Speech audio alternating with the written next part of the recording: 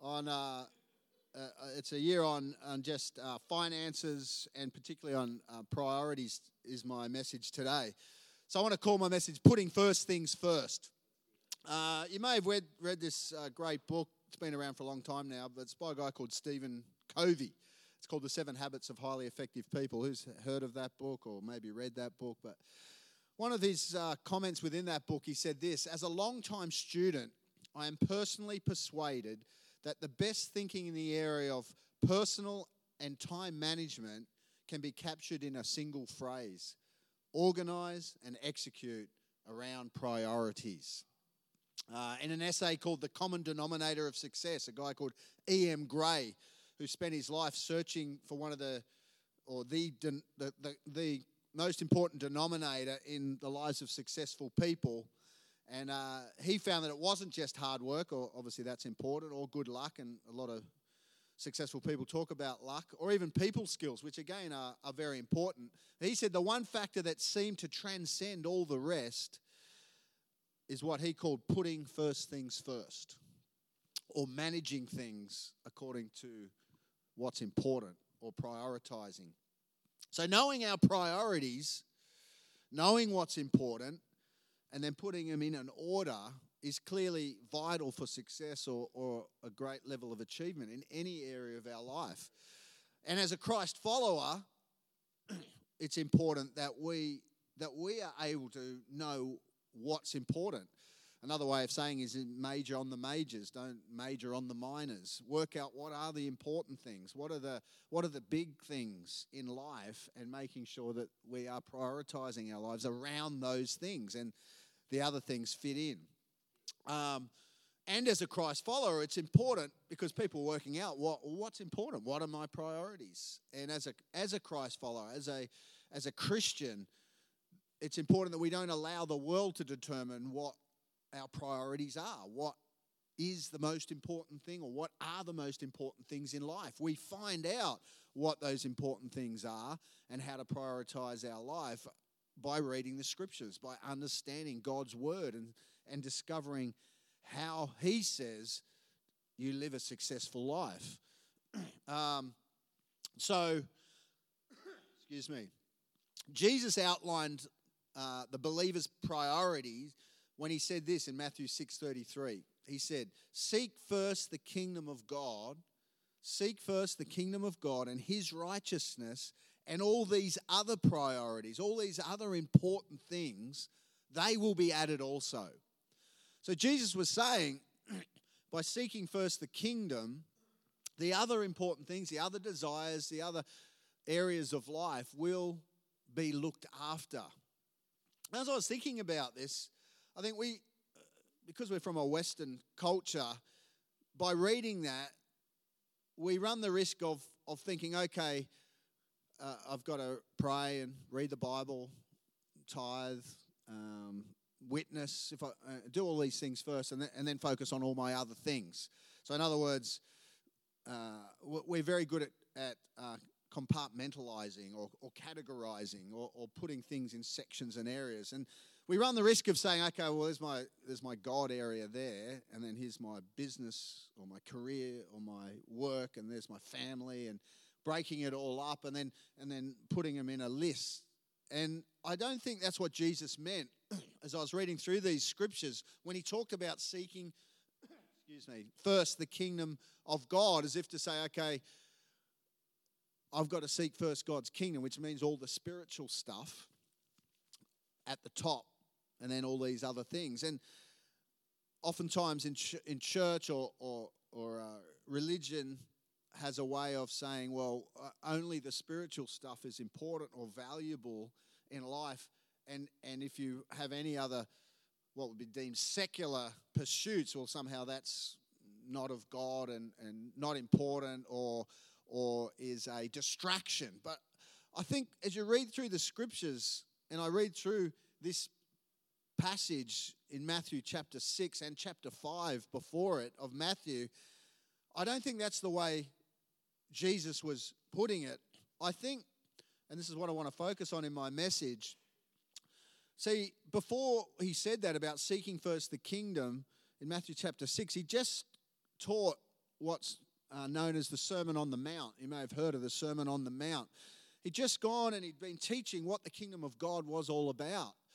And as he did that, what are the priorities? And that Sermon on the Mount is known as the Ten Commandments of the New Testament. So in the Old Testament, you had the Ten Commandments: thou shalt not, thou shalt not. And then Jesus comes and he teaches the essence of the kingdom of God. And if you know that, I haven't got time to go through it all right now. But later on, Jesus said, you can summarize the Ten Commandments, you can summarize the kingdom by two statements: loving God first and then loving people. If that is your approach to life, then you are fulfilling the purpose of the kingdom. And so I just want to go through some of, I don't think I'll have time to go through all of them, but if we look at the Sermon on the Mount, if we look at what Jesus was saying, he wasn't so much saying, okay, here's a list of do's and don'ts like the Old Testament. Do this, do that, do pray.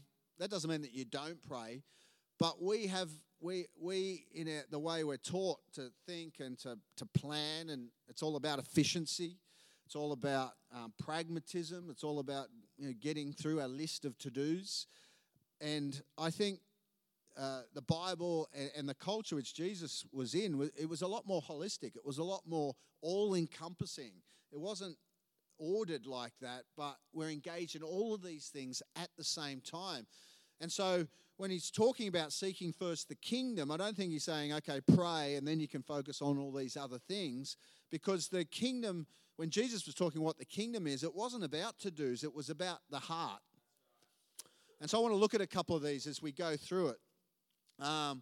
So to seek first the kingdom in all we do is to accept our humanness and also the humanness of the people around us, understanding that there are strengths and weaknesses in all. Jesus said in the Sermon on the Mount, he said in Matthew 5:5, he said, blessed are the meek, for they shall...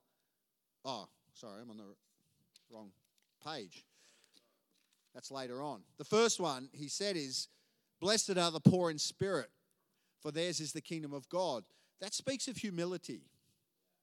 So I don't think Jesus is saying, okay, make sure you pray, make sure you do this, make sure you do that. If we look at what he was teaching on the Sermon on the Mount, he was saying, yes, it's great to have career dreams and desires and to have ambition and to want to do all these things, but in your pursuit of these things, it's important that in your heart there is an essence of humility. That's what it means to seek first the kingdom, is that when you're desiring and wanting to fulfill God's purpose for your life and to have meaning and ambition, and none of these things are bad in and of themselves unless they are a pursuit which is devoid of any of God's spirit, any of God's heart, any of God's compassion for other people, not only for God, but for other people. So he said, blessed are the poor in spirit, for theirs is the kingdom of God. So what does that mean in regards to seeking first the kingdom and all these other things being added? Humility knows that we need God. So it's not saying, well, I'm just my own captain and I can do all this on my own. It recognizes dependence. Understanding that we're dependent beings is one of the key foundations to the Christian life that sets us up for success. And so we've got to ask ourselves, when was the last time we said to God, God, I need you? Not when we're in a situation of need, but when we've just had a big success, when we've just had a win, when we've just had a victory. To understand that even in the midst of our victories and our highs and our great achievements, that we're going, God, I need you at this moment as much as I do when I'm needing finance and needing a breakthrough and needing healing and needing all those things. That we are dependent in every asset and facet of our being. When we were down in Adelaide and I was doing my graduation and I was waiting, it was like 2 hours of people's names being called up for different degrees and whatever people going through. But I remember I was just sitting there going, God, I'm so thankful for this opportunity. I'm so thankful for everything that you've given me and that I need you in my life. I want you in my life. It's really important. Humility understands that we are dependent upon God, even in our greatest moments. It recognizes great we are not. That's a quote from Yoda. Great, we are not. That we're not great in and of ourselves. That God has blessed us in so many areas and is working behind the scenes in so many ways.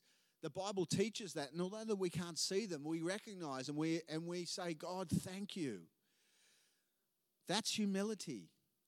When it comes to our finances and we're bringing our tithes to God, and we're whether it be part of Vision Builders or whatever and what God's doing within the city and beyond through our locations, 11 locations around this city, coming together to celebrate. I want to encourage you to be there for that, not just for the purpose of giving, but and you might have got a text from me this week. It's really important that we continually remember why we're doing what we're doing. That's what Vision Builders is about. Why are we here? What are we trying to achieve? If we forget the why, then it becomes difficult to do the what, because the what gets hard. The what gets difficult. The what, we can get bogged down, disillusioned, discouraged in the what, doing all the what. But if we remember why we're doing it, we feel empowered to continue to go through. So I want to encourage you, if you haven't yet registered, come to Vision Builders. Go to the next step and say, hey, I want to be there. We're going to be sitting at tables. There'll be, as Joe said, over 1,000 people from all of our locations. It'd be great to have our Roselle people together, and we can be reminded of not only what we've achieved as a church over the last 12 months, and there's been incredible things that we here in Roselle and across all our locations have achieved in our city and beyond, but to remember why we're doing it. That we are here, first and foremost, to love the Lord our God with all our heart, mind, soul, and strength. So, encourage you to do that. Make the effort this Friday night and come into the ICC in the city, and you'll have a great night. So, humility. Humility admits its own shortcomings and congratulates others on their successes. To be able to congratulate other people. Some people find it really hard to go, oh, well done, that's great, because they feel that somehow takes away from themselves. They feel bad about themselves, and therefore they find it very difficult to congratulate or to build up or to lift up other people. To be able to say, well done. To be able to serve people who we may think is less than us or not even equal to us in various ways. But humility is willing to serve. And that's taught throughout all the scriptures. Do not think we're better than anybody else because of our education or because of our position or because of our financial status or whatever it is. And all those things are great to have, but they in no way make us better than anybody else. And to understand that everything we have has come from God anyway allows us to be humble enough to go, hey, let me serve you. Let me do this for you. Let me make you feel important. And it's important that we do this in church. It's important that we do this in our homes and people come over, serve people, make them feel special, and just in life in general. Humility waits patiently. I want you to say this. Say, I am patient. Now, I know that's a faith statement for most of us, but that's okay. To be able to say, you know what, I am a patient person. We all keep saying to ourselves, oh, I'm so impatient. Stop saying that. Start saying, I'm a patient person. I'm trusting in God. It's going to work out for good. Humility restrains anger. To be able to forgive others is a sign of humility. As Jesus said, well, you've been forgiven, so forgive others. So to understand, again, we're in this dependent relationship. We're not autonomous. We're not separate from everybody else, bringing judgment and our own opinions. But we've received forgiveness from God. We've been given second chances. God has not held against us our mistakes or the things that we've said in the past that we regret, but has forgiven us. And therefore we need to have the humility then, even though people hurt us and do stuff that maybe costs us money or whatever, to be able to go, you know what, I'm going to let that go. I forgive you. That takes humility. Humility is not always boasting of its own achievements. Did you hear I did my MBA this week? No. Humility is not something that's given to us. You don't get given humility. You might get given humiliation, but that's not humility. James says in chapter 4, verse 10, humble yourselves in the sight of God. Humility is something you do for yourself. You can't be given humility. You make a decision, I'm going to be humble. And it says, and he will lift you up. He will lift you up. You don't need to push your own agenda. You don't need to make your own way. God is going to bless you. Philippians 2, 3-4 says this in the Message translation, which I really like. Don't push your way to the front. Don't sweet talk your way to the top. Put yourself aside and help others get ahead. Don't be obsessed with getting your own advantage. Forget yourself long enough to lend a helping hand. That's humility right there. And God says, as you take this approach into your career or your future or your life where everybody else is just dog eat dog and I'm pushing my way to the front and I'm pushing into the queue and I'm getting to the front, it's all about me. Jesus says, no, if you take a step back, if you live humbly, trusting in me, I will elevate you. I will make a way where you would never have been able to get there. That takes great faith to do that. But it works. It works. So humility, when Jesus is talking about seek first the kingdom, he's talking about our approach to life and everything we pursue and all our endeavors that we're doing, that we're approaching them humbly. That's what it means to seek first the kingdom, that we have a humbleness, a humility in our approach and in our life and the way we live. But that doesn't mean that we're servile either, that we're somehow a doormat or that we're weak. It's because we choose humility, we also retain our nobility. Doesn't mean you're any less than anybody else. Doesn't mean you're somehow need to be non-confident in who you are or how God's made you. It's important that we don't mix that by being humble somehow we're servile. No, we walk tall. We're confident in who we are. We're proud of who we are and who God's making us. Not of all the things that we've done, but where we're going and what we're doing. To have that balance takes great maturity. To go, you know what, I can serve others, but I can walk tall and confident and proud of who I am. I can look people in the eye when I shake their hand. I don't need to look at the ground. But I still treat people with respect and with dignity no matter who I meet, no matter who they are, no matter what position they hold. That's what Jesus meant when it comes to seeking first the kingdom around that area of humility. Second one, empathy. Jesus said, again, working through the Sermon on the Mount, he said, blessed are those who mourn, for they shall be comforted. Empathy feels other people's pain. It means that we are in touch with other people. We haven't cut ourselves off, compartmentalized life, that we're over here and everybody here else is over there, but we resonate with people's weakness. Every one of us carries strengths and weaknesses, and to understand that when people are doing it tough, when things aren't working out, that we have empathy for other people, that we don't celebrate, as it says in Proverbs, and we don't celebrate when other people fail, when they fall over, when things don't work out for them. Even if there's something inside of us that would love to, because they've either done something to us or they've been arrogant or proud, but we mourn. We don't judge people who are stumbling in life. We're not unmoved by their circumstances or their situation. We have a heart. We have compassion. Disciples are emotionally motivated people. So we're motivated by the heart, not just by the head.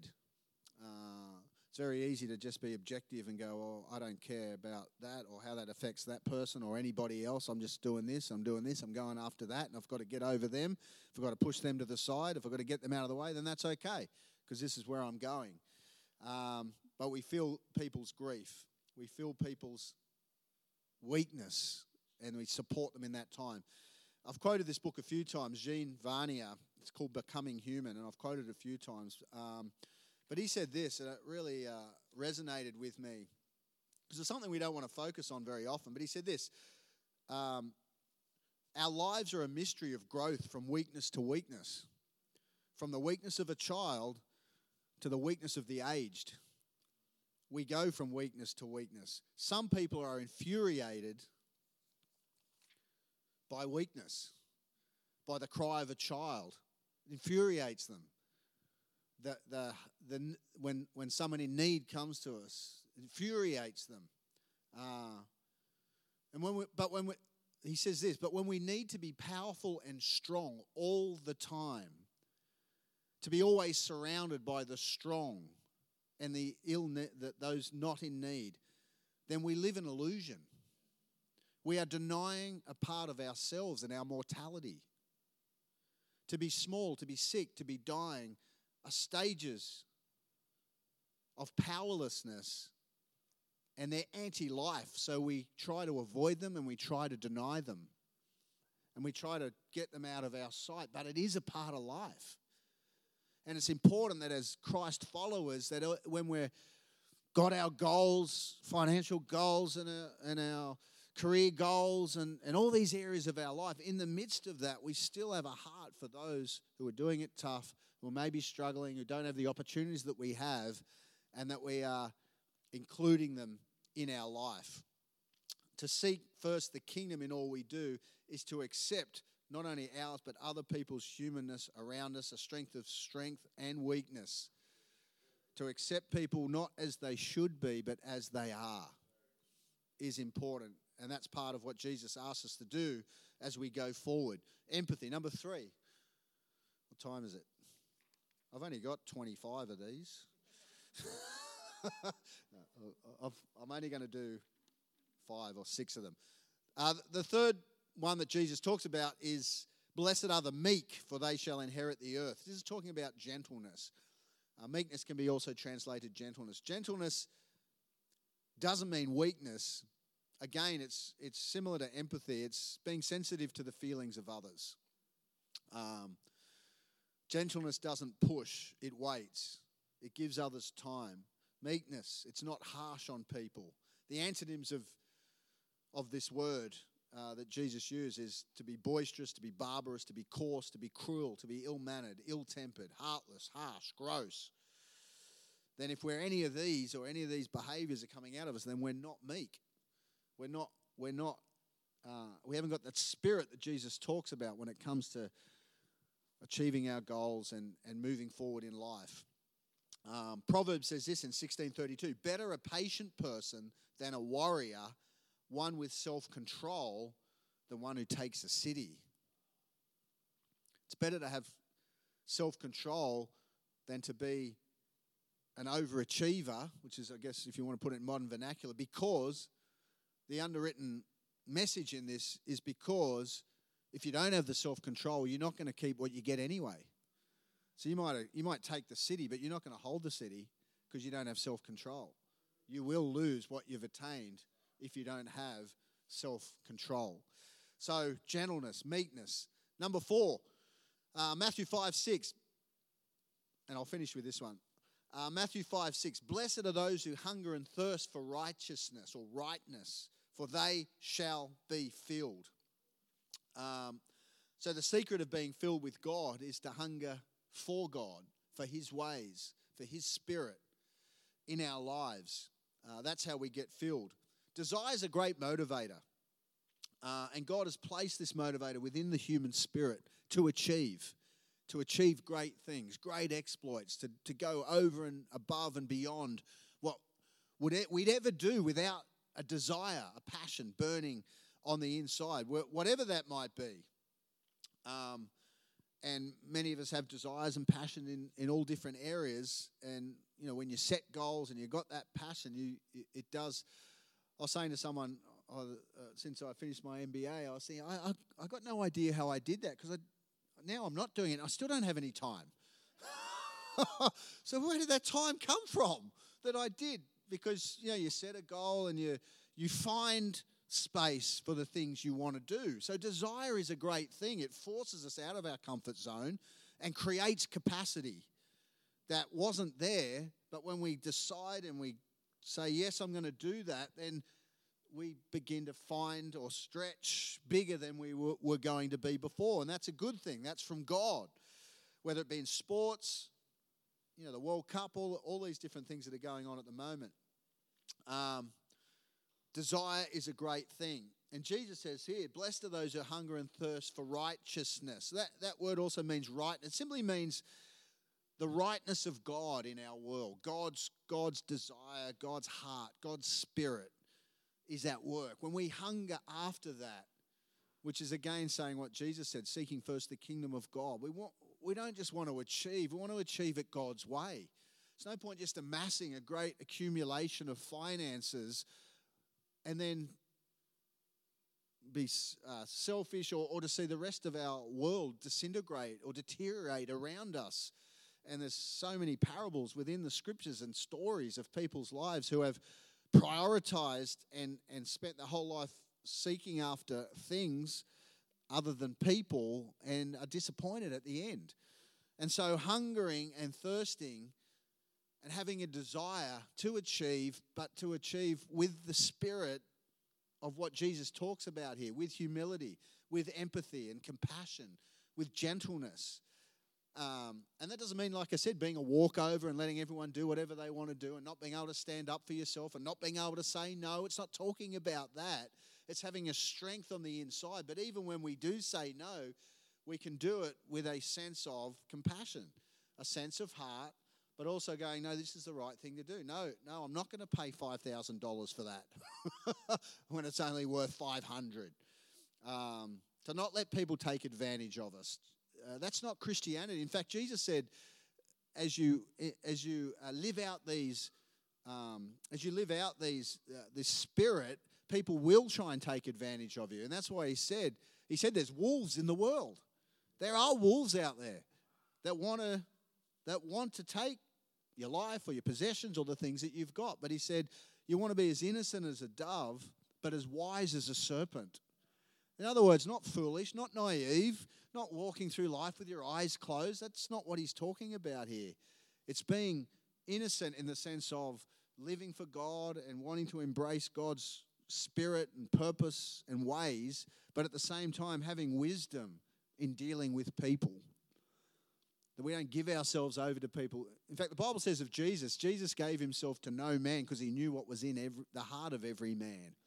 He never surrendered himself to another person. So to be hungry, to seek after God, to know what's important in the context of what Jesus was saying. And when it talks about hunger, we really don't. When Jesus was saying this, they lived in an environment, in a culture where they saw hunger. They saw people starving on the streets. I mean, the closest thing we come to it is maybe seeing a World Vision ad on TV. We say we're starving when we haven't had breakfast. I'm starving.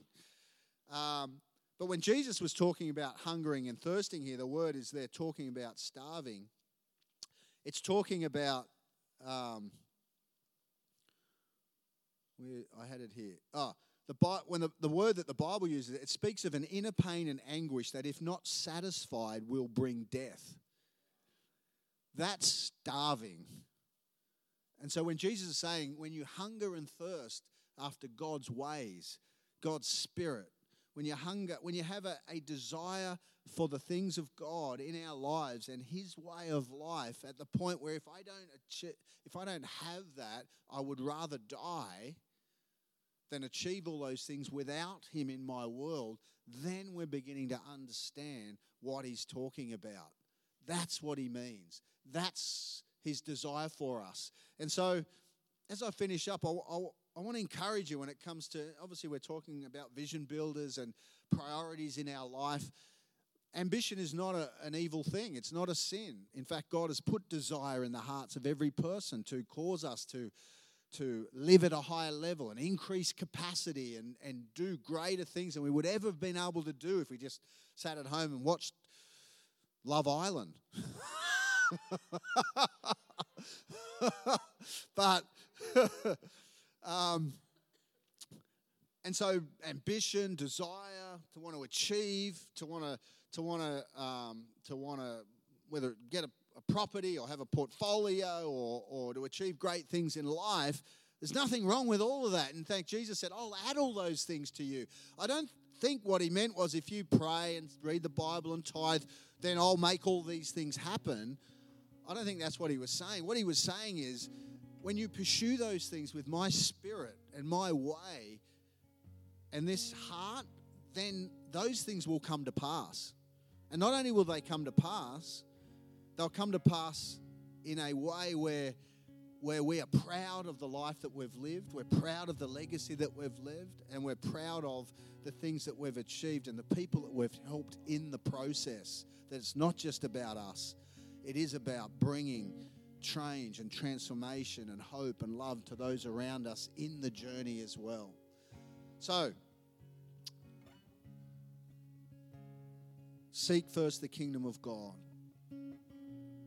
That we're approaching our life with humility, with empathy towards others, with gentleness but not weakness, and hungering and thirsting in a way where we want it, but only God's way. Only God's way. And He will make those things happen when we put Him first. Why don't we pray? Father, I thank you for your word. I thank you that your word works and your way is the way. It doesn't always seem the way. And it doesn't always seem like it's working. But we walk by faith and not by sight, knowing and believing that your word does work. That when we follow your ways, when we implement your strategies, when we go after your heart and your spirit, we live our lives in accordance with your kingdom, life works out. We thank you for it, Jesus. Thank you that you're with us, you'll never leave us, you'll never forsake us. And as we put others first, you lift us up. You create opportunities that would never have come. You open up doors that would never have opened. Because you make a way where there is no way. We thank you, God, that you're on our side and that we will do great and mighty things because we know you. We love you and we live for you. In Jesus' name.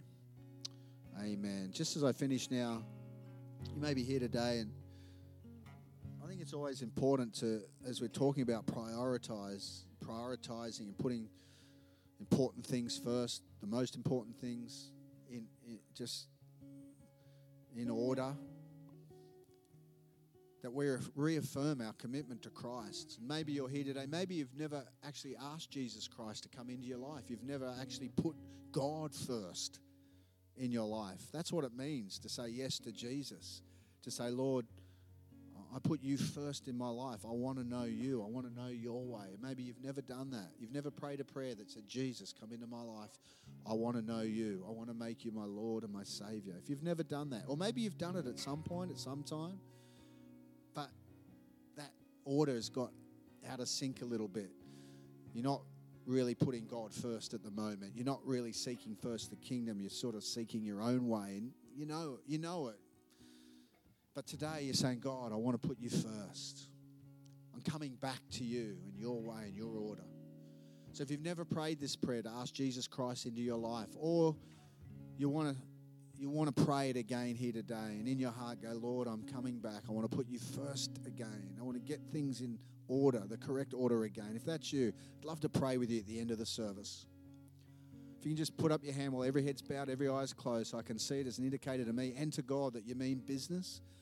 At the end of this service, I'm just going to pray for you, lead you in a prayer that asks Jesus into your life. Just put up your hand so I can see it. I'm going to pray for you. Thank you. Anybody else? Say, yeah, that's me. I'd like to do that. I want to put Jesus first. I want to reaffirm my commitment to Him and His way. Just put it up high, and I'm going to pray at the end of the service. Why don't we all stand?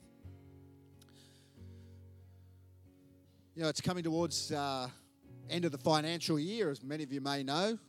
May need to do your tax next month if you haven't done it already.